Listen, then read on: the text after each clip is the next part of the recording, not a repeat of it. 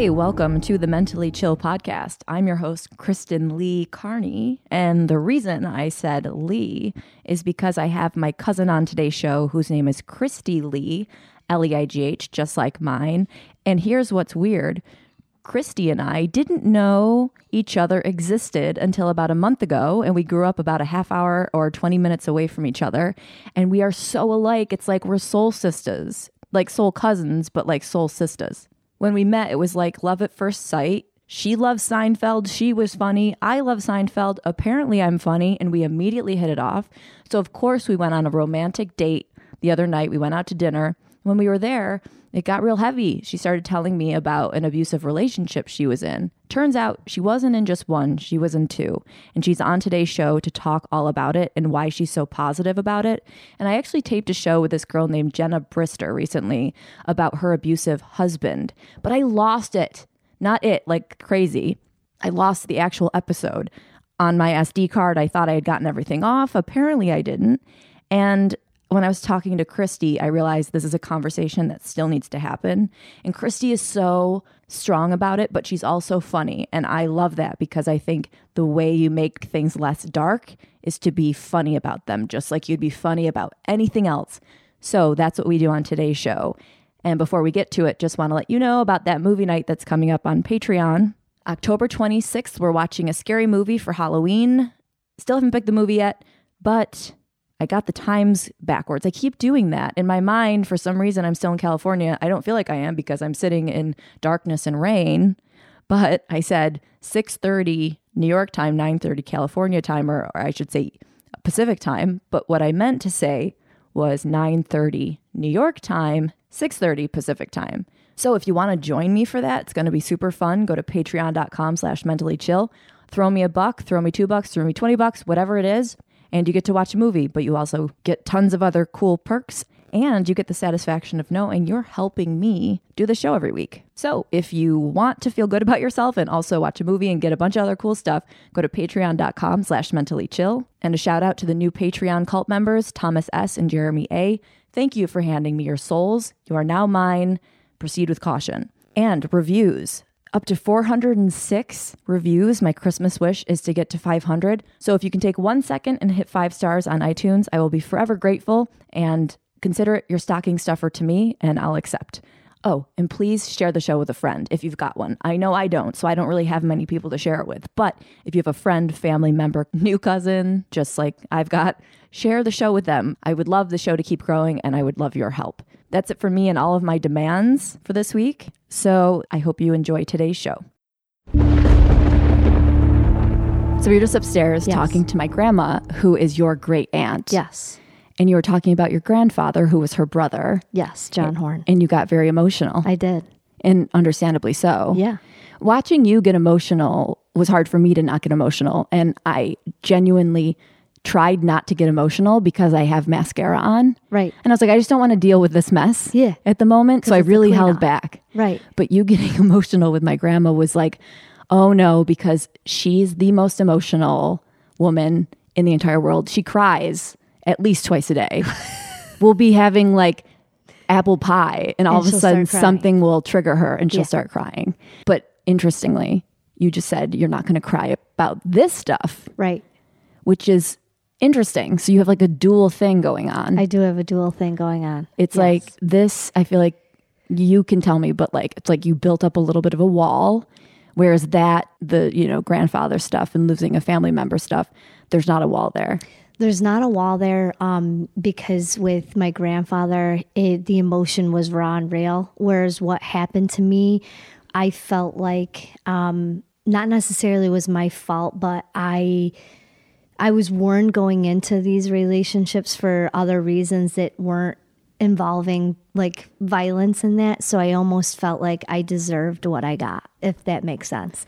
It doesn't make sense to someone who's never been through abuse. I think that going through the relationship and then coming up to the abuse part of it, I just had to stay strong for myself. And then when my kids were involved, it was no longer me, it was them. So I just had an armor. And everything just kind of, every day passed. I didn't really think about it until it was at the very end, and I actually could look back and be like, oh my God, this all happened. It was real. Yeah, but how do you feel like you deserved it? Because like I said, I was warned. And so if Warned though, how? Does someone say, hey, by the way, heads up, I'm going to hit you in about a month? No. I just felt like I had to endure it because I should have known better. I should have been smarter. All my life, I felt like I was able to smell danger before it happened. I was always the one that people looked to, like, Chris, are we going down this alley? Yeah, we'll be great. If not, we ran like hell. So when it was happening to me, I'm like, I must deserve it because I should know. And like, so that's really how it all, like, why I felt like I deserved it, because I felt like I was too smart for it, but I really wasn't. You're never smart when it's those things, because when your feelings are involved, it's almost like blinders, and that's what people have to understand. You think you see things and you don't. And even though when my dad and everybody tried to warn me, I took it as just them being stupid. Did this happen twice, or was Yes, it happened twice. Because I was thinking it was just with the one guy. No. So this happened twice. This happened twice. So then did you feel like you double deserved it the second time? The second time is very unique because when I started off, The third time's a charm, though. The third time's a charm. That's the key. And everybody said I picked a winner, but we're still in the. No, I'm kidding. Well, the cool thing is, so people listening have no idea that your fiance is sitting next to you. Right. He's sitting far enough away that it's like you guys look like you're at an awkward sixth grade dance. Yep. And he looks awesome and wonderful, and so it's cool to know that you can come out of 2 abusive relationships and find a third that isn't crazy, batshit crazy, right? As of yet, but I don't think I've pushed him to the limits yet. We'll see. Yeah, it might Stay be. tuned, You might people. have deserved it. Stay tuned. Yeah, I know. Well, actually, I should ask. No, you don't have a mic. I'd be like, does she deserve it? Does she deserve to get hit sometime? I'm just kidding. Yeah, Has she done he would anything? answer yes. Yeah. He would answer yes. No, She's bad at dishes. Is it the laundry? You didn't fold my socks right. Yeah, no. The second time was very different, and it's very unique because I tell everybody that when I met this gentleman, I was, still young and coming out of the abusive relationship. And when I smelled that he wasn't so nice, and when I mean nice, he just was young. And I'm like, you're too young for me. And he's like, no, I'm not too young. No, not this guy. This is the second one. Oh, this is the second one. Right. Okay. Yeah. And so we kind of just. Sorry to refer to you as this guy. Yeah. That guy. But for all intensive purposes, you're this guy. You're this for guy. right now. Yeah. And so then I found out that we actually lived around the corner from each other, the second guy. So we just played friends for a long time. It was just convenient. It was safe. He was my safe guy or whatever you want to call it. See, if I ever meet a guy that lives near me, I'm like, oh, geez. Yeah, No. I want some anonymity. I want to be able to lie about what time I was coming back. Right. Then I got to worry about if this guy that I'm kind of seeing is spying on me all the time. And then also you got to do the stop and chat because you're kind of sleeping with him. Yeah. So if you see him and you're in a hurry trying to get to work. No, I never did that. You I never didn't? did the stop and check. Oh, wow. I was one of those girls that didn't care. So I think that's why I was so blind to things. Right. Because it was the opposite way. And I was the one being spied on and had no clue. No. But yeah, so the second one was interesting. And then, so we parted ways. And then when I turned 30 and just getting out of a relationship that wasn't so great, he was my midlife crisis, if you will, because I went out and said, this is it. I'm going out and I'm getting drunk and having fun. And next thing you know, I wake up and I'm 30 and pregnant. So yeah, usually you think you're just going to go out and maybe get an STD. Maybe get an STD. No. At the most. Right. But I got a baby out of it. And an abusive boyfriend. And an abusive boyfriend. So I said that I probably should have just splurged for that Corvette because it would have been cheaper. It would cost you less. And less maintenance. Less emotionally, more financially. Because with the abuse, there was, maintenance on the body and on the mind because it was fuckery in all ends. Mm-hmm. Yeah. So how did it happen? How does it go? I think that's what people don't understand is, well, actually, I'm going to ask this first. Okay. Did you have super low self-esteem? No, I didn't think I had low self-esteem. And I'm going to say that I was very confident, but I was easily swayed because he wasn't my first abuse. So let's back it up to high school. And This isn't my first rodeo. Yeah, this isn't my first rodeo. I'm going to give these kids a quick lesson. So when I was in high school, a friend of mine went to a party, and you never leave a man down. So we always went together. And she said, Chris, I want to go have fun with Jamie. Well, you got my back. And I said, yeah. I was tired because I actually was responsible and I worked. So I said, Jamie's like, oh, just go lay down in Steve's guest room. So I was watching TV laying down in a bed and just, I guess, invited sex that I didn't want. And I said no, but I still got it. And so you were raped. So I was raped. And so after that, I felt very nervous to say no, because then I was best friends with a guy for many, many years. And I would go to him he would come to me for help. And I never felt threatened. And then one night he said, Chris, go for a drive with me. I really need to talk to you. And it was nothing abnormal. So I was like, yeah, absolutely.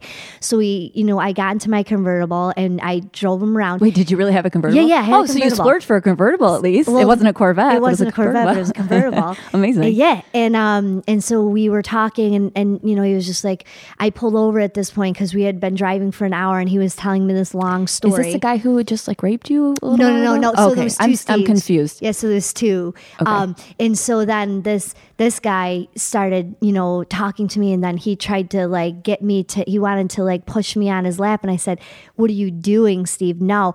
And he went apeshit and he started pounding. He went to go hit me, but he started pounding on my window, and then he pounded on my convertible top and ripped it open. And it was like, that was what I was going to endure. And he told me that. And so I told him I actually was able to push him out. Too bad you had the top up. He would have just hit the air. Yeah, could have hit the air. No, absolutely No not. damage. Yeah, there was a ton of damage. So I actually got him out of my car and took off like a bat out of hell. But so after that, when I was ever alone with men, I was very afraid to say no because I saw my life flash twice so far. So then now we get to the third and fourth time. So that was 4 times that I had been abused in my life. So low self-esteem, no, just scared. So I would say I was scared. I didn't know how to fight back. Well, I have another podcast, and I don't think I've told you about that, but it's all about dating. Okay. And we talk to mainly dudes. Guys listen to the show. Okay. And we talk a lot about how girls are afraid to say no. Right. Because they'll be like, oh, well, she didn't say no. And it's not about necessarily sex, but like, she was talking to me at the bar. Yep. And then how come she won't give me her number now or something? It's like, or no, how come she gave me her number and isn't responding? It's like, well, because she was afraid to not give you her number. Right, because she's afraid of you. Because this stuff actually happens. Right, and if you knew me, I have all the confidence in the world, but when it came to those situations, I didn't know how to say no. I was deathly afraid. So it really came down to fear, not self-esteem. Yeah. Interesting. Yep. And then the third time, being truthful, we were together for 6 years and there was no abuse whatsoever. Not emotional. For 6 years? Yep, not and physical. Then it started? As soon as I broke it off. So when he knew that I was breaking it off, it was like Fatal Attraction times 10. He just turned evil, and it was weird because it was not expected. And so when people say, well, how did you deal with it? It's like, it was almost like, who is this guy? So you're almost not like intrigued, but like, wow, what a turnaround. Am I really afraid of him? But yes, I really ended up having to be very afraid of him. So when you tried to leave him, that's when the abuse started and you stayed? No, I didn't. I actually left him. So here's the deal, guys.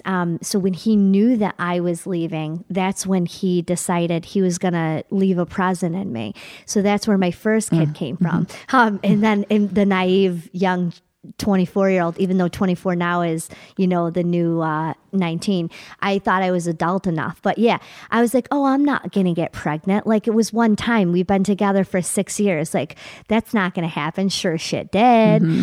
So then I was already moved out, gone. He was gone, but then he ended up coming back into my life because of the child. And I basically said to him at this point, like, if you ever cared about me, stay away from us. And he stayed away from my son, but he didn't stay away from me. To this day, 11 years later, he still calls me. So wow. Let's talk about fear. It's still there 11 years later. What does he say when he calls you? He talks to me like nothing, tells me he loves me. How's the baby? So when he gave you your present, yep. Didn't he say something like, you'll never leave me? Yep. Now you'll never leave me. That's when I knew. That's when I knew. That's what I'm going to say to people at Christmas time when I give them presents. Now you're never going to leave me. Yeah. And then they open it up and it's, yeah. I don't know. Yeah. It'll be something sweet. Yeah. We'll think about it. We'll talk. We'll talk later.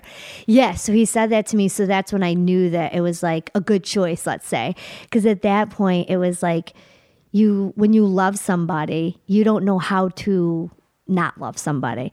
And so I think that's where a lot of women make the mistake, because they do have such low self-esteem, but that's just a small package of the wonderful world of abuse. Because I don't think those abusive men take your courage. And so they take all of everything that you would need to say no or to leave, because they defeat you and they know exactly how to do it. And it's like a mind fuck completely. And you have no idea that it's even happening. Right.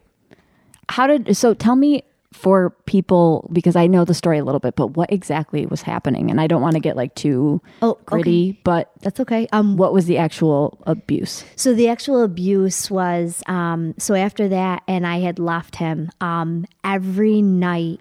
This is the first guy. This is Joey's father, so we'll call him Joey's father. He would bang on my window. We'll call him Santa. Yeah. He gives presents. Presents. Okay, so Santa. I like it. So Santa would come and bang on my door, but not with like his cookie hand. He had a pistol. And he would scream, "Christy, I'm going to kill you. Open the door, because you're not going to survive." And then I would hear like his pistol banging my window, and that he was serious. And so all I could do was to cradle my young child at this point, not even 2 months, and just pray that if he did shoot, the bullets would hit me first. That's insane. So I did that for a long time, but I would go to work and I'd be walking out with my friends. Next thing you know, my head would be hitting the concrete, because he would come up from behind me, pull my head down, bash my head on the concrete, and then in front of people? Yeah, and I'd be dragged into a car, and nobody did anything to save me. You're not still friends with these girls or people, are you? No. Co-workers, yeah. No, I left this job. Did they not say, we're going to call the cops, or we should call the cops? Was no one intervening? Nobody intervened. That's insane. It's insane, because it was fear that got them. And so, yeah. And then what would they say? They have no idea who this is, what's going on, because I wasn't open about it at work. Like, I mean, I don't think you need that much information, though, when you're seeing a woman's head getting smashed into concrete. I don't think there's, we don't have any backstory. Yeah, so we're going to let this one slide. Right. But here's her name. Good luck. Yeah. Yeah. So no cops. Wow. That's awful. Then I would be held against my will until he would calm down. So I would have a pistol to every inch of my body, where he would have the trigger clocked enough to where like just a hair Holy mother. more, it would lights out, and he would shoot like a watermelon, or he'd shoot something in the house to show me there's bullets in here, like you're gonna die. And how so could he do that to a watermelon? Oh yeah, I totally understand. Right, but the watermelon. I mean, come on, it didn't do anything. Delicious fruit. Yeah, gone. Just yeah. So I'd be like, oh, this is great. So meanwhile, I would just start to play all these crazy roles in my head, and I'd be like, oh, but I love you. You don't want to do this to me. Oh, and it was you knowing you were manipulating him into keeping you safe-ish for the time being. For the time being. It was how you were surviving. It was how I was surviving. And a lot of times it would end up where he would just get too tired, maybe pass out, because I'm sure he was on something. There's nothing more pathetic than getting tired as an abuser. Yeah, if you're going to abuse, you better be like strong, well-fed, ready to just abuse. But then all of a sudden, Don't this big tough guy's just like and drugged up. Yeah, right? like slouching in his chair, like I'm tired now. Like no, like finish your job. Right, asshole. Like do something. Right? Yeah. No, it was just like, is this really happening? Do I run? Like he's got my keys at this point, so I'm not going anywhere. Right? But you didn't. This whole time though, you have family. Yes. Local. Yes, I have family. You're local. not stranded in another country. No. And you didn't tell anybody. No. And you didn't call anybody. No. Why? One, he had my cell phone. He's broke numerous of my phones. So if I I thought had you my just phone, meant he's broke, which I assume he's also broke. He's also broke, yes. Yeah. But he would break my cell phone. So I would never pull that out because I knew that it was going to not end well. So to save me money, because he was broke, it would never He would buy just me a new like one. smash your phone and say you're my not phone. calling anybody. Right. You're not calling anybody, and so I would have no keys, and That would work for me because I hate talking on the phone. I'm and not then, a big phone talker. And then I thought to myself, okay, well, and we're in a bad part of Utica, which people probably don't necessarily know. So I had a choice. I could either walk home and get raped and killed anyways by a stranger, or I could just die with dignity with my crazy ex. So I chose my crazy ex over somebody I didn't know. So I wasn't walking, the streets at a certain point in time because it was like, yeah, that was my two choices. Die with a stranger or die with at least somebody that I could argue with and have fun with. Right. So I chose. There's that. Yeah. Yeah. So no, I didn't tell anybody. And then at this point I thought to myself, if I did tell, what could they really do? What would they do? They would tell me to go to the cops. And then what would the cops do? What would the cops do? Because I was told that at this point they can't do anything. And so finally, believe it or not, when I did call the cops, they were like, well, unless he's in your house, there's nothing we could do. And I said, oh, but when he gets in there, then I'll be dead. And then what? And they're like, well, we at least tried. Like, thanks. It's Thanks always just too late. It's always too late. Yeah. Yeah. So I didn't ever bother calling the police because what were they going to do? But when you say you couldn't make a phone call because he would like break your phone. Break my phone. Did you have time alone at least? Were you going to work or were you going anywhere else where he wasn't around where you could, if you really needed, felt the need to, you could have said something? Yeah. But I, at you this just point, were like, what's the point? Well, because one, I never knew where he was. Like, he didn't have a car, so I couldn't be like, oh, go ahead and tail this car because he didn't have his license. So he didn't, drive. It's like shadow boxing. Like you don't really know what you're trying to find. No clue what And so like after that, I learned, okay, if I'm leaving work, like walk with a guy, but then I thought, okay, if he has a gun, we're dying anyway. So I would just pray. That's all I would do. I would pray and I would just hope for the best. I'd say, well, if he's not angry, then maybe he won't come looking for me. How long did this go on after you said you were leaving him? Well, God, it had until I got him deported. And Joseph, my son, was 5. So I endured this for 5 years. Yeah. So it was 6 years normal, 5 years Yep. hell? 5 years hell. Whoa. Yeah. Yep. Wow. So that wasn't, I was thinking it was maybe a year or something. No, and then in between abuse, I only had maybe a year of normalcy until my second abuse started. So no one knew what was going on whatsoever within 5 years? No. It was all secret? It was all a secret up until the end. He showed up at my house, and this is how I finally got him deported. So he would always show up at my house, like I told you. The night of my sister's wedding was probably the worst. I almost died on the altar because I had already been up for 3 days in a row because he would harass me all night, phone-wise, and banging on my window. The third night, he actually got in, held me by gunpoint, and raped me the entire night. And so I was up. And then I finally convinced Santa is a monster. Santa's a super monster.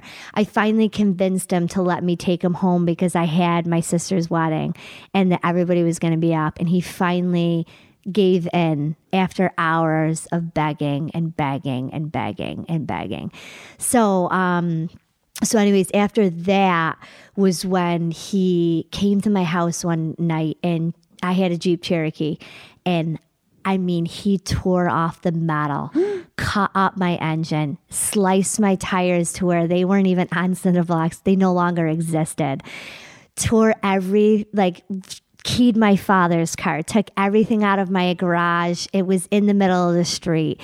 Like, there was no denying that there was a problem. So at that point, I couldn't hide it. My dad absolutely 100% knew something was going on, and hopefully this was going to be the end of it. Well, it wasn't, but it was talked about enough to where, okay, there's an issue here. So then when he did, bang on my door, I'd be like, Dad, he's here. And so then my dad would end up getting up and calling the police, and then the cops would come. But it was just like constant. Like, they'd be there at midnight, and then they'd be there again at 2:00 in the morning. Whoa. Yeah. What was the final straw that got him deported? me begging, like Begging the cops? begging the cops. And then finally ICE had called me and said, look, we can do this. Like, we just need your okay. And I'm like, it's about frickin' time. Like, yeah, by all means. And he still calls you to this day, even Yes. though you got him deported. Yes. Are you ever afraid he's just going to show up and rip your tires again? Rip my tires, no, kill me, yes. If I'd be more concerned with the tires. I mean, a Jeep You Cherokee, think it's a so? decent car. It was a great car. But Santa, no, this time I think Santa would be carrying me away in a sack. So, yeah. He's I think deported if to the North Pole. Yeah, he's deported to the North Pole. And then if he does come back, yeah, he's going to want me in a sack for sure. Yeah. Wow. Yeah. Crazy. Yep. Dear Lord. Yeah. So at the end of the show, I do segments. And one of the segments I do is a sad off. So we compete with who's sadder. Yeah. But I would lose. So we were not going to do the sad off because you win. I win. Hands down. Okay. So then you find a second Santa Claus. All right. So Santa 2 Santa 2. comes around, Yep. also gives you a present. Yes. He also gives me a present. Yep. Unwillingly and unknowingly. So I wake up. And I am not in a familiar house and I have no idea where I am. And this was the night after you said, I'm just going to go out. I need to just have fun and let loose. I've had a really hard life, turned 30. Like, I just was like, this is my moment to be irresponsible. I wake up in an unfamiliar place. It's never happened before in my life. But you only had like one drink or something at this point. I only had one drink. Like a beer or something. Beer and a half. And I'm like, no way was I this drunk. I wake up, I have no idea where I am. I lift a sheet. Luckily enough, it's Santa, Bad Santa 2. And I'm like, oh, thank God. I call my friends and they're like, you're alive. We've been trying to call you. I'm like, I have no idea what happened. And then, what do you mean when you lifted up the sheets though? Was he under the sheet? He was under the sheets. Yeah. I had no weird. clue. Yeah. It was really odd. That's it was strange. random. Yeah. Okay. And, but it's we're adding some funny to it. So, so that, and then I was like, oh my God. And then life went on. And then, believe it or not, on September 11th, it's a bittersweet day. Jokingly, my mother that morning said, are you pregnant? And I'm like, pregnant? I'm like, Mom, barf, right? Like, what the hell?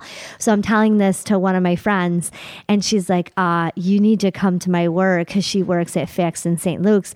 And she said, we're giving you a test. Moms always know. And I'm like, Chris, eat it. I'm fine. Like the last person I was with possibly was Bad Santa and there's no way. And sure, but why would you think there's no way? Because I don't remember having sex with him. I don't remember the night. I don't remember anything. Oh my God. So then sure as shit, I was pregnant and I knew it was him, because I didn't have sex with anybody else. And so I had to make a phone call and tell him this. And it was like, oh, I love you. I want to marry you. I'm the girl that you raped. Yep. How's it going? How do you start that conversation? Yeah, just the way you said it. So, hey, remember when you took me home and you obviously had sex with me? Well, guess what? You left your DNA in me because I'm pregnant. And it was a lot of screaming, but then it was like, oh, I love you. I want to marry you. And then it was like, I hate you. Him saying this. Yes. And then it was just like, I don't care. Why are there so many awful people everywhere? Because they love to be awful. And so then I was tormented my whole 9 months of pregnancy, and I didn't care because it was just like in one ear out the other. Did he know that you had been there, done that already? Like you had already gone through abuse, and so it didn't freak you out to the way he would probably want it to freak you out? No, because I never really talked to him about it, believe it or not. I mean, like I said, I understand why you wouldn't. Yeah, and really why you share that. It's like, it's not necessary. Well, for him anyways, because... Well, you should be like, hey, I actually know this other abuser. You guys would get along so well. Yeah. He did this and that, and you guys have so much in common because he would beat me and rape me, and you do too. Yeah, except for you used drugs, and I didn't have to feel it. So one up on you. Right. Yeah, so you did it the good way. But yeah, so then that happened, and then when I had the baby, they were asking me these questions because a few things were abnormal at pregnancy for him, and I really felt like an asshole because I didn't have the answers. So I had to ask him some questions. That's when he decided he wanted to be a part of the baby's life, but by a part of the baby's life, not a part of mine again. And so it was instant like replay, but not as bad because he didn't physically abuse me at this point. Yeah, it was just emotional. emotional abuse like you have never had it before. And really the reason why I stayed so close was because I knew at this point he was dangerous to my son because he was a narcissistic. I wanted to bring up the narcissist aspect. Yep. So he's a narcissist and And what does that mean in terms of abuse in a relationship? Okay, so what that means in a relationship and abuse is that he doesn't feel emotions. Okay. And like it doesn't matter who you are. He never felt emotions with his parents, his own flesh and blood. He can turn on them and treat them like shit as quick as he can turn on a best friend of 20 years. And so I'm like, okay, you don't even care about your parents. So you sure as crap don't care about me. But what they do is they lie to feed their ego because they're never satisfied. No matter what they do, it's never satisfying. And so it's just like, it's a huge game of like, how can I please him today? What can I do to build him up today? And let me tell you, it is not an easy road to walk on. No. Yeah, no.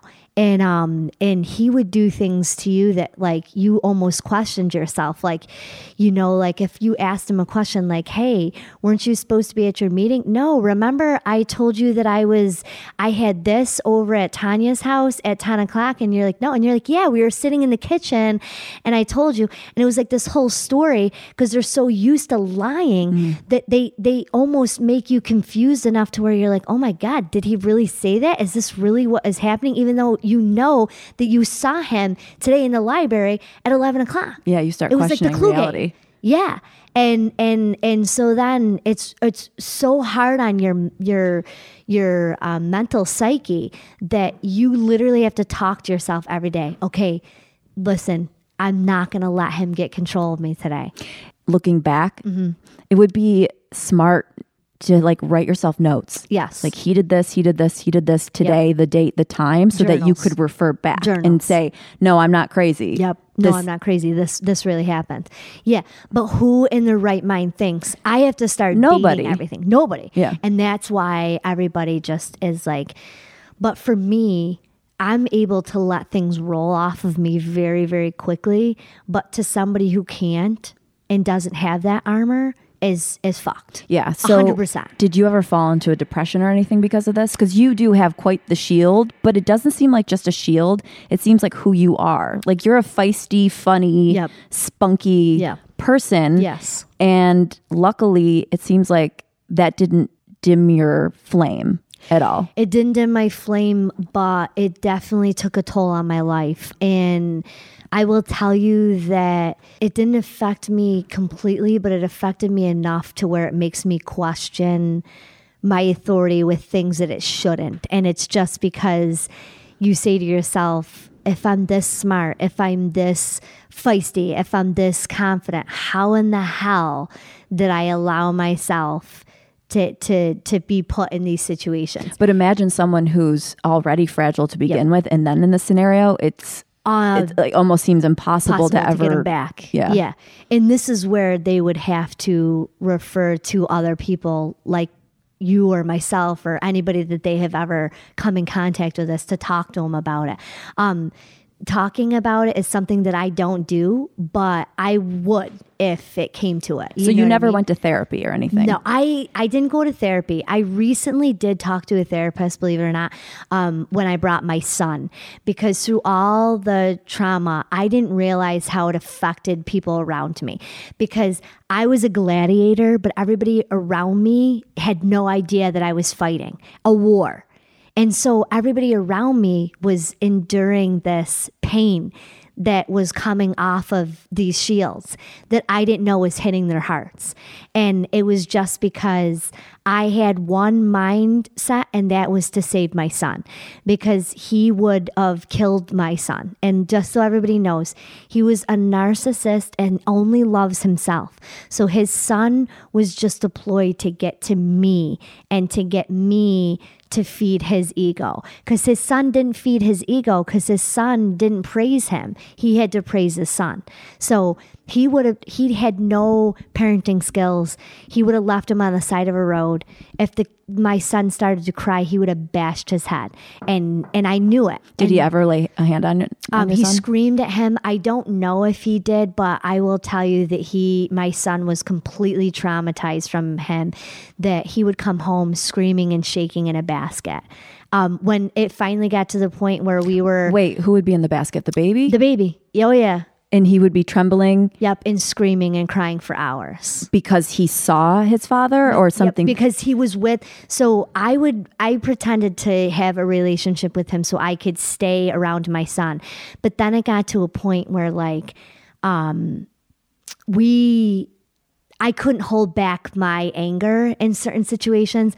So he had to punish me. So by punishing me, he would take me to court trying to say that he wanted custody of a son that he doesn't care about, but just to hurt me, but to boost his ego because he wanted to look like a hero to his parents, to his friends, to whomever he was trying to impress at this moment. And so he would have what he wanted is visitation. But visitation for Anthony would last an hour. But that hour was so traumatic to my son that he would come back home. Oh, I see what you mean. A complete basket case. Wow. And that's when I knew the fight had to go harder. So I started to manipulate the situations a little bit more aggressively. And the more aggressive I got with certain scenarios, that's when the physical abuse came, because he would have to teach me a lesson. So if now the lesson wasn't with my son, the lesson had to be on me. So that's when he would rage and slap, punch, bite me. I'd be bleeding from places I never thought blood can come out of. And half the time I didn't even know it was happening, because it would be like he would have to sexually dominate me and I would take it, So at that point, I can't necessarily call it rape because I invited it so that it would keep my son safe. But then next thing you know, I would be waking up to hand marks around my neck and blood coming out of places I didn't know could bleed. So it's hard for me to wrap my head around because it's so awful. Yeah. And with your fiance sitting here right now, I don't know if you're like raging inside or if you just kind of hear this and it goes in one ear and out the other, or like what you're feeling. And you don't really have to answer because you don't have a mic unless you want a mic. Do you want to answer? You want to answer? Wait, we just hand him. Yeah. So you just got to talk close to it. Yeah. I mean, I guess without getting into it too much, my history, I don't tolerate shit like that, It'd be weird if you did. Like, I can tolerate this. Yeah. That'd be strange. That's good you don't. No, I mean, even the stories, like I have chest pain. Right. I would imagine, because you're sitting here, I'm thinking, at first I didn't. I've heard it before. I know the stories. And when Christy said you were going to come, I was just like, oh, okay. But I didn't think about the fact that you're going to be going over like excruciating details in slow motion in front of your fiance, and that must enrage him, not at you, obviously. Obviously we want to keep that from happening. No. But yeah, I mean, I can't imagine sitting there and listening to this and not being able to strangle the guy. Yeah, I mean, there's a lot of anger. But I mean, I've got a lot of anger towards the people in her life, like that were around. That didn't help. During this, it's like, what do you... How did you let this happen? How? Yeah. Like, where did you grow up? Who taught you? Do you ever see in her behavior signs that this had happened? Yeah. And what are those signs usually? Besides weeping uncontrollably, which I understand. I would be doing constantly. I know she wouldn't be crying constantly. Yeah, no, you're tough. You're a tough bird. I mean, I have an education in psychology. Oh, you do? I do, and I can just see it. I see a vigilance sometimes.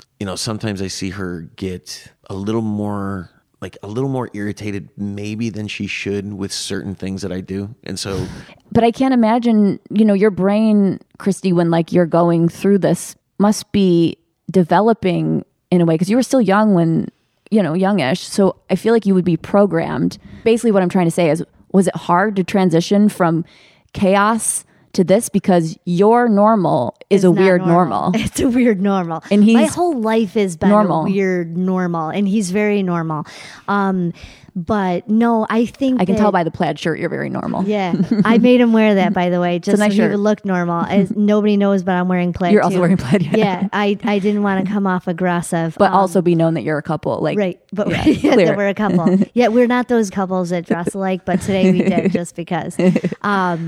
But yeah, I'm able to assimilate myself to situations very well. But meeting him was a breath of fresh air because he's very similar to me and how we take in life. And so when he heard that he's also gone through things in life, that it was just like, okay, so you're just as fucked up as me. So cool. So we're fucked up together. yeah, there should be a dating app that's just like, it's just the measure of how fucked up you are. Yeah, and you match with the people who are the same not fucked up about level. Likes. No, yeah, right. because that doesn't matter. Yeah. Because I could tell you this right now, we don't fucking like anything that's the same. So that's why we get along so well. I think that everybody knows what they want in life, but it really stems on friends, family, and how they were raised. And so I think that I was raised pretty okay. But I also have an old soul, and I feel like I just see life differently than most people. And people say, "Are you angry at these people?" And I say no, and they're like, "How are you not enraged? How do you not want to murder these people?" And I'm just like, because they're fucked up and their life sucks and mine is great. And people are like, well, how's your life great? Like, you just told me stories and made me want to slit my own wrist. Right. And I'm like, because you don't understand that I got a lot of gifts out of it. I got 2 kids for the price of one. No, I'm kidding. So That was a price of like 5,000 kids. Yeah. A price of one. I lie all the time about it to try to, not make it seem so terrible. But no, I don't have any ill intentions. So you genuinely feel positive about it. It's not like you're trying to feel positive about it. Yeah, I genuinely feel positive about it because honestly, if I took the abuse away from somebody else, that's what I say, then they did it to the right person because they didn't break me. Oh. You know what I mean? They didn't break me. And so they probably would have broke somebody else. Me. Anybody. And that's it. And you know what? It made me You're stronger. such a good person. Gross. Gross. Ew. Weird. Who the hell invited that Never girl? met one of you before. Yeah, sick. Barf me. But yeah. But not surprised we're related. She throws that in now. I'm a good person. Let me just say that. She absolutely is. But yeah, I take it as a lesson learned in the sense of, now I know what to look for. And believe it or not, people say, well, you just told us 5 times where it wasn't noticeable. But it was after the fact. And now when I met him, I ran like hell. He just grabbed me quicker. No, I'm kidding. I didn't run from him at all. But I know the warning signs and I can tell Well, you other didn't people. have any legs left because they amputated They them. amputated them. Santa 1, Santa 2 took both your legs. Both my legs and no longer could walk. Yes, so it's good because now I can tell people, oh, no, you just said 5 things that I didn't need. Run, get away from them. But yeah, so there's my story. But no weird transition into a normal relationship. No weird transition. I mean, like he said, there's times where things strike me differently because, I have been through so much mental fuckery that sometimes it's hard for me to, really say, okay, is that joke or is he serious? Mm-hmm. And he sees the wince at certain things because is there pain still there? Yeah, physical because they've left scars. So you would say there's more physical pain left than emotional? I'd say both. I'd say it's a combination of both. Because emotional pain, I don't really feel, but there's times where things kind of grudge up and it's like a flash of something they've said that he's saying not in that meaning, but just hit a nerve and it's like, oh, don't you dare do that again. And he's like, what the fuck would I do? And I'm like, I fucking saw his face. Ah! Yeah. And he's like, don't flashbacks. say that. Like, you just fucking ruined me. And now don't talk to me for the rest of the night. I wonder if a psychiatrist would say that one day you will have all of these emotions hit you at one time. Yeah, I'm going to say no. So when you drink and get a little buzz, you don't all of a sudden get super emotional or like, really? No, never. Nothing. It doesn't stay in the back of my mind. Wow. And really, like when he says, isn't there more you want to say? And I'm like, no, there's nothing, like, it's simple, like, this is it. And and all my friends are just like, well, why didn't you tell me? And I'm just like, because it wasn't worth mentioning at the time. And like, I never went and cried to them. And I don't do that sob story, because to me, it's like, listen, everybody out there that like is having this happen, like, you have to realize, what part did you play in this all? And I had a part. Yeah, but you're not to blame, though. But I'm not to blame. I get it. But I did have a part in it, And so I say to myself, like, if I just did this differently, then that wouldn't happen. But yeah, But I feel like that's kind of like me saying, yeah, I didn't use my blinker when I was taking a left-hand turn. Right. So I kind of deserved to get smashed by a semi-tractor trailer and killed. You know what I mean? Right. It's a small, what you did was so small in comparison to what you got. What I got. Right. Yes, you're absolutely correct on that. And so I guess I really shouldn't have put it like that. But I don't know. I mean, this is like a running joke on the show. When I have people on, I feel like I almost make them sad. Like, they were fine coming in. Yeah. And I'm like, are you sure you're not sad? Are you sure you're not depressed? Yeah. You've got to feel like shit. I better go see that psychiatrist again. No, I don't get emotional with drinking. I don't get emotional watching movies or hearing other people talk. It doesn't put me back in that same spot. When I get phone calls, it doesn't hit me. He's like, why do you even talk to him? And it's just like, it's just better to talk to him to know like what he's feeling than not to. Cause then like in the back of my mind, I might worry for a day or two or get nervous, because that's how I used to be. I could say that the only mental fuckery of it all was not knowing what they were going to do next. The unknown, I always say that's the scariest. And so I think that once all of that unknown was gone, then I'm back to normal. I like sprung back, but yeah, for a good period of time, could I be all that I was? No, because I had to worry constantly every day. If I go outside, is this going to be the day?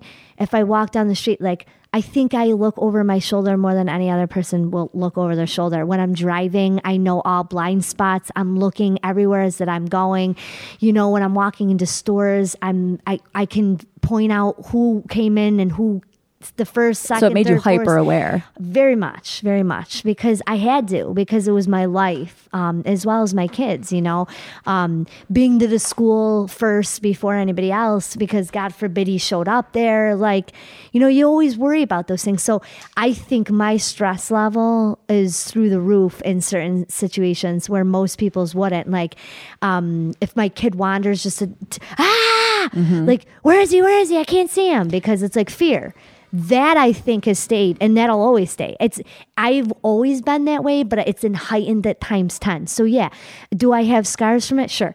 I'm very sensitive with my kids, very overprotective. I'm a helicopter mom. I still run like a freaking schoolgirl into my house if I'm by myself, because I'm scared to death somebody's going to jump out of my bushes. So yeah, there is definite emotional scars, but I can laugh about it and say, all right, I'm running in I don't like cry about it. I'm not like, this is what happened to me. I have to run into my house because of this. No, I'm just like, I have to run in my house because I'm scared to death that somebody's going to jump out of my bushes and attack me. And people laugh. They're like, oh shit, that sucks. Yeah, if you were my patient, if I was a therapist or something, not that you would even come in to be a patient, right? I'd be like, oh yeah, I did all this. She's this normal because I worked her up to this point, because you seem like you've done so much work. So many steps. Yeah. To get to this like healthy place. But really that's just where you are naturally. Yeah. And I didn't do all that work for you in therapy. And so when I did talk to a therapist, she said, I don't know how to treat you because you intimidate me when you come in. Oh yeah, you told me that. Because I'm afraid that you're going to see my weaknesses, because you typically look to me before I can look to you, and you catch my weaknesses before I catch yours. And I said to her, well, I don't have any weaknesses. We say, yeah, you have problem. 12. I counted them already. Right. And I did say that, and she would get very quiet, and then the session would turn into a big turd fest, because it was just like, are you helping me, or am I just going to sit here and watch you cry? So that's how it went. Watch the psychiatrist cry? You cried. You saw that the psychiatrist cry? Yes, I did. You did? Oh, I did. I think you can report them for that. I think they're supposed to be not human. Yeah, they're no not emotions no are allowed. But we won't. Yeah, we won't name names because that would be like the worst thing ever. Then no soup for you. Right. Okay. No well, soup for you. I made my therapist cry like once or twice. Right. And I told a guy that I was seeing at the time that I did, and he said, "You need to stop seeing that therapist. Right. That's They're not a supposed bad to show therapist." emotion. Yeah. But I thought it was so lovely. And I was flattered. I'm like, oh my God. I didn't know I had this much of effect on someone. So maybe I'm not as fucked up as I thought I was. Yeah, maybe they're the fucked up Or maybe ones. you're just really fucked up that she felt so goddamn sorry for you and me that they just cried because they're like, holy fuck, these girls need more help than I can give them. Right. Yeah. Yeah. Yeah, gold star. I think she gave me one. I think I still have it. No, I'm kidding. She didn't. Well, one of the other guys already ripped it off of you anyway. It's gone. Yeah. It's my badge of honor. I think she actually said after a while, I don't think I need to help you anymore. Do you really want to come and see me still? And I was like, did she no. really say that? Yeah, she really Wait, did. so how many times did you actually see her? I think she was just afraid of you. I think she knows that you still need to go. She was afraid of you. Yeah. He actually was like, oh, really? That quick? And I was like, yeah, I seem to have that effect on people. And he goes, or you're just fucking crazy, you know? Yeah, it was from August till September, I think, or before September. No, it was... this was initiated from your son's appointments? Yeah. Okay. Because I would go in with my son and then she was like, hey, do you want to see me? Because I would start to talk to her about certain things and she thought she had a case until she got me alone. And then she realized that she was a case. No, I'm kidding. She was like, right. why did I ask you, Ed? Because you seemed like you needed to talk, but now I don't think you do. Right. So she was like, now I know why your son's fucked up because you're his mom. Oh God, I really do need to talk to him more. So yeah, yep. So I brought him to the counselor just to get him to talk about everything that he was feeling. Cause I guess that he had some backlash. Well, right now that's the next phase of this is how this affected your sons. Right. So what would you say to someone who is going through abuse right now? What advice would you give them? If I could say anything to anybody that's going through abuse right now is you're not to blame. Talk to somebody, but outside of your circle. Talk to somebody like a therapist or somebody with an unbiased opinion that you could trust. Don't be afraid to go for help because you absolutely need it. And stand up every day and tell yourself something good. Write something good down every night. Like, this is what I could do better tomorrow, or this is what I liked about myself today. And it will help you. It'll empower you and it'll give you courage that you didn't think you had. Because you when you're abused, you don't have it anymore. You don't have your personality. You don't have your life. You don't have you. And that's what people lose. And so they need to reach out. They need to talk to somebody that hasn't formulated opinion on their life that's going to just tell them like, oh, you're overreacting, or it's not that bad, or, you know, or what are you thinking? Or why are you doing this? Because like adding shame to it. They're going to add shame because if I had told you my story, you would have looked at me with 5 heads and said, are you fucking nuts? Why are you even... You're choosing to sleep with this crazy guy? You're choosing to do all this stuff because you're afraid of what he's going to do to your son? Go to court. Would you recommend somehow having a recording device? Because it's so much of stuff that no one will see or hear. And so having it at your disposal to be able to prove, do you think that's something helpful? It's very much helpful, but it also could... It's a risk. It's a risk. Because if they find it find it, and if they have something to replay, if they're super depressed, it could put them down pretty easy to just be like, oh my God, like reliving that moment. Like you talked about PTSD. It's real. Everybody has it. I have it. I have it from literally too many pumpkin cookies. Pumpkin cookies, you know, smelling somebody's dirty feet. Like, you know, it's real. But yeah, so I would say that, yeah, I mean, it would help, but really what would truly help is reaching out to people that have gone through it too, but knowing the positive way of, like, so for instance, your podcast is positive because it adds in funny, but it's also real talk. But they have to learn that other people with their disorder aren't necessarily healthy yet. And so it's really it's a long road, and it's really, you have to pick the right people to talk to, but reach out to as many people as you can until you feel like that hole is getting smaller, and then just continuously working on yourself, because at the end of the day, the only person that's going to take care of you is you. Not your mother, not your father, not your husband, not your friends, not your children. It's you. You have to love you from the beginning to the end. And I feel that that's the only thing that's kept me above water to where I was still breathing but still drowning, was that I loved myself from day one. So I never stopped loving me. And once you stop loving yourself, that's when the pain starts to hit. And that's when you start to cry uncontrollably, where you lose control of your life because you stop loving you. So that would be my advice to any victim. Good advice. Yeah. Really good advice. So we're going to do segments. Okay. Awkward transition from abuse to fun segments. Yes. The first segment we're going to do is something called Things I Should Tell My Therapist. It's a brand new segment. I'm introducing it today. Yes. And if you have anything to add, I think we already know what it would be, so you don't have to partake. But this segment is like weird, effed up things that go on in my mind. So the one thing that I put this on social media, so people who saw that already got a sneak preview of this. But things I should tell my therapist. I had a dream the other night. It was like I think it was the night after we went to dinner. Yeah, I had a dream that Harvey Weinstein was hitting on me, and then he never followed up. And I was really bummed. Okay. And I think there's some deep-rooted problems. There absolutely is. It's called abandonment. I guess it is. Yeah. Because you felt abandoned your entire life. But also that Harvey Weinstein, every single woman he could get with, he got with, but he didn't get with me. Right. I think it shows that I've got some severe insecurities. Absolutely. Also. Yeah. And that I'm not worthy. Like, I'm not worthy of his abuse. But isn't that... Fuck, that was such a... I woke up being like, what is wrong with my brain? I'm not choosing... And the night we went out to eat, I was telling you I have nightmares like every night. Yeah, yeah. And that was that night that I had... So you had that dream. So I don't know if that's a good or bad sign. You know, it was less nightmare-y than other dreams. So did you wake up kind of happy but sad all in the same? I woke up... confused? I woke up offended, or like my feelings were hurt. Yeah, but and also, you wanted to go back into the dream and be like, what is wrong with me? Right. But also, why do I want the attention of a massive woman abuser?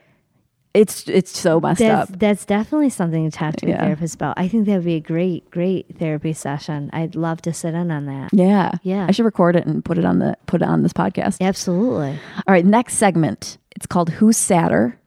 So before I wanted to do like a sad off between you and I, and we compete back and forth. Okay. But like, even though I know you're not really sad, you have way more things that outshine my sad things. Yes.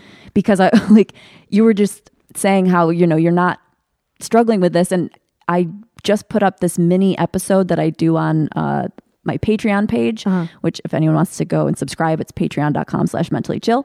But I do these little mini pods. And I was just saying, I have PTSD from getting car sick in the fall.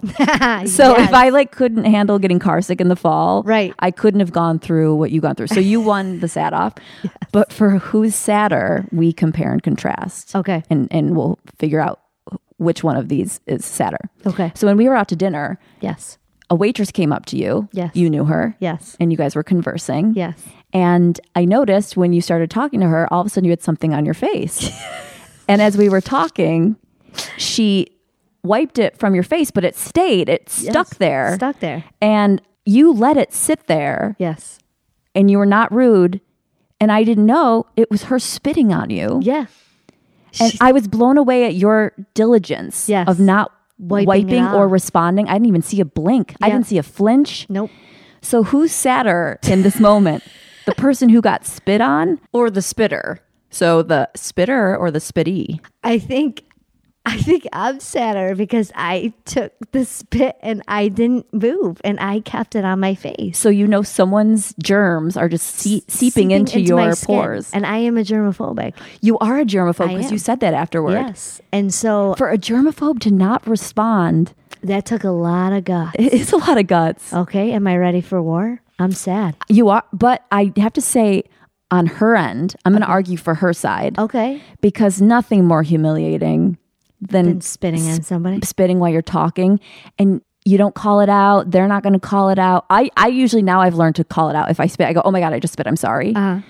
But I could bomb doing comedy in front of 1,000 people. I wouldn't be embarrassed. But if I spit on somebody, I'd never show my face around them again. Yeah. So I feel that she'd be sadder because she's the one working and then spitting, talking, and then it's hanging on your face, and it she's was got chilling on my face. Right, and she can see it because she tried to wipe it. She did try to wipe it, but how she missed that big creature, right, and how she missed that, I don't know. It was barking. It was I could see it, and you were saying. So you know what? Honestly, I don't think it was her. I think I felt sadder for you that you had to watch all of that, and then stand back and no. But I did feel anything. I felt badder for you in the moment because I didn't know she spit. I just thought all of a sudden you had something on your face, and I was like, oh, poor Christy's got something on her face, and I don't know if I should interrupt this conversation to be like, Christy, you got something on your face. Oh my God! How but did you not know what happened? How did you not see it come out of her mouth? It was huge. But the reason I feel sad for her too is that it wasn't just spit; it was like an object. It was object. It was like a gobstopper, a ball of food on my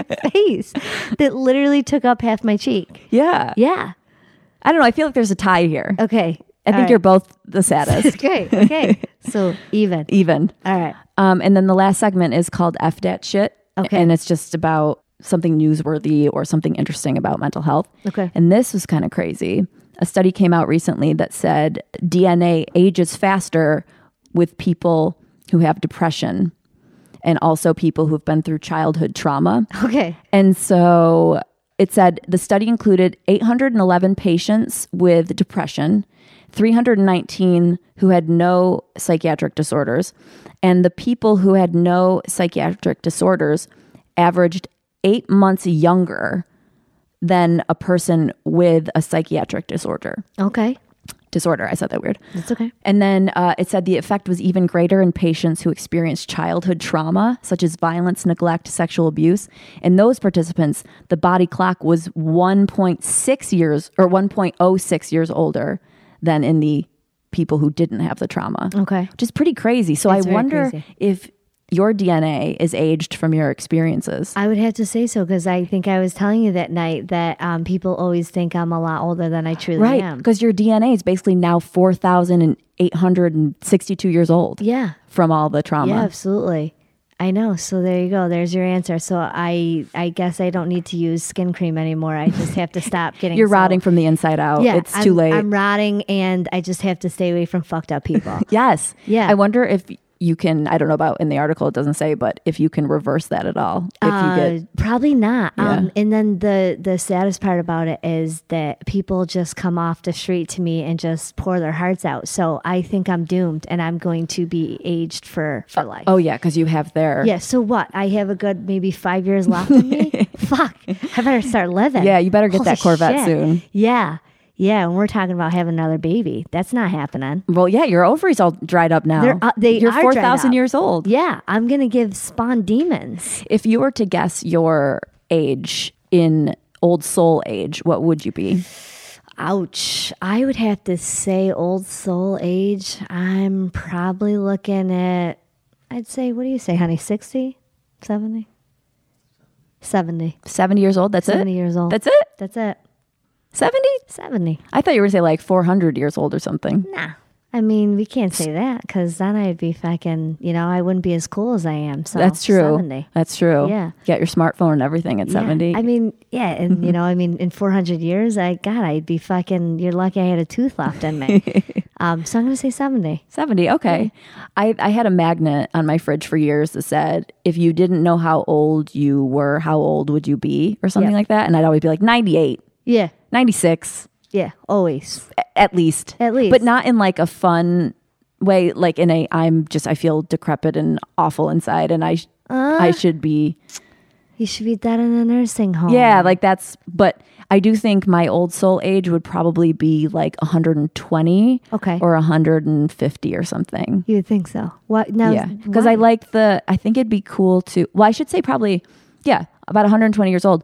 Because I love the early 1900s into the 1920s. I absolutely love it too, but you have to think about how old your soul is as far as how you grew up and you embrace life. Like I feel like as a kid, I was able to, have relationships with older people, like my grandparents. Yeah, you always related with the older people. Always. Same, always, my entire life. Yeah.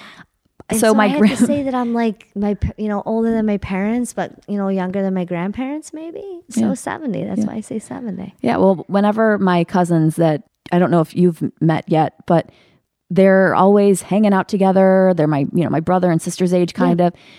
I always wanted to hang with the parents. Yeah. And the grandparents. I never wanted to hang with the clique of the cousins. Right. Because they were not my age. They were a little bit older, but not like old soul older. Yeah. They were still kids, but just. Yeah. Anyway, yeah. And you didn't want to listen to them because they had nothing good to say. Nothing interesting. Yeah, they talked about like Doritos in their teeth and stuff. You're like, what are you well, wait a second. I'm very touchy about Doritos. I take Doritos personally. I have a very deep love affair with Doritos. So do I. So I would talk about Doritos. Okay. All right. Fair enough. But anything else that the young souls are talking about, I'm not talking about. I said Doritos though, because I have a love for them as well. Oh, you do? Yeah. Okay.